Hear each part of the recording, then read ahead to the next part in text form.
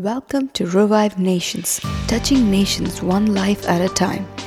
His word is a fire shut up in our bones. Be revived, renewed, and restored. Access more resources and partner with us on our website, revivenations.org. Then God remembered Noah, that he lived in a certain covenant, certain honor with God. He pursued a certain level of purity in his life. That brought favor, and that brought the wind of God to visit him.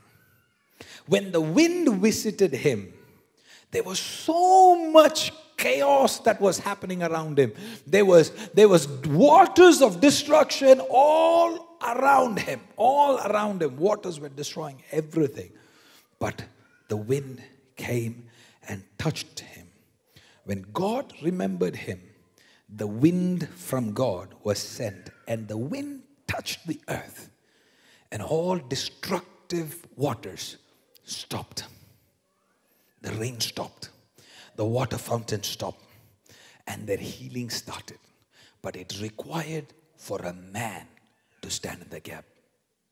Now here's something that I want you to pay attention to. That when the Bible says that the wind came and the water subsided, it still took about 378 days before Noah could actually come out and step out of the ark. So the wind came and touched Noah. Favor touched him.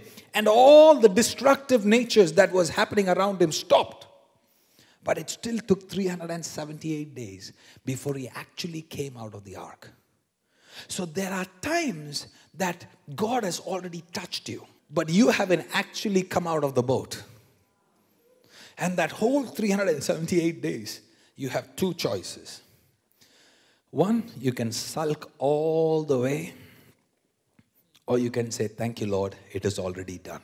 It took 40 days and 40 nights for the rain to stop, but it took 378 days before Noah actually came out of the ark.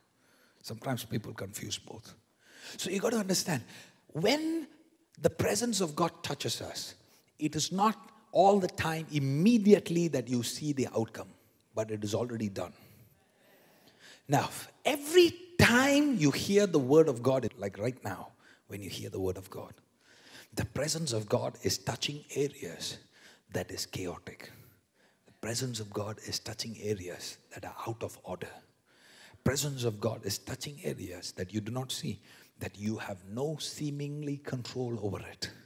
But I want to promise you that it may not be earth-splitting, heaven opening, a dove flying, fluttering over your head. None of those signs may happen. But I want to promise you that the miracle has already happened. You may not have felt goosebumps. Pastor may not have laid hands. But as this word of God is being preached right now, that wind, receive it by faith. The wind just was released into this atmosphere right now. As you hear the word of God, the wind of God is touching you. May faith work for you right now. Somebody open your mouth and say, "Lord, I receive my miracle." And if you believe it is done, clap hands for Jesus.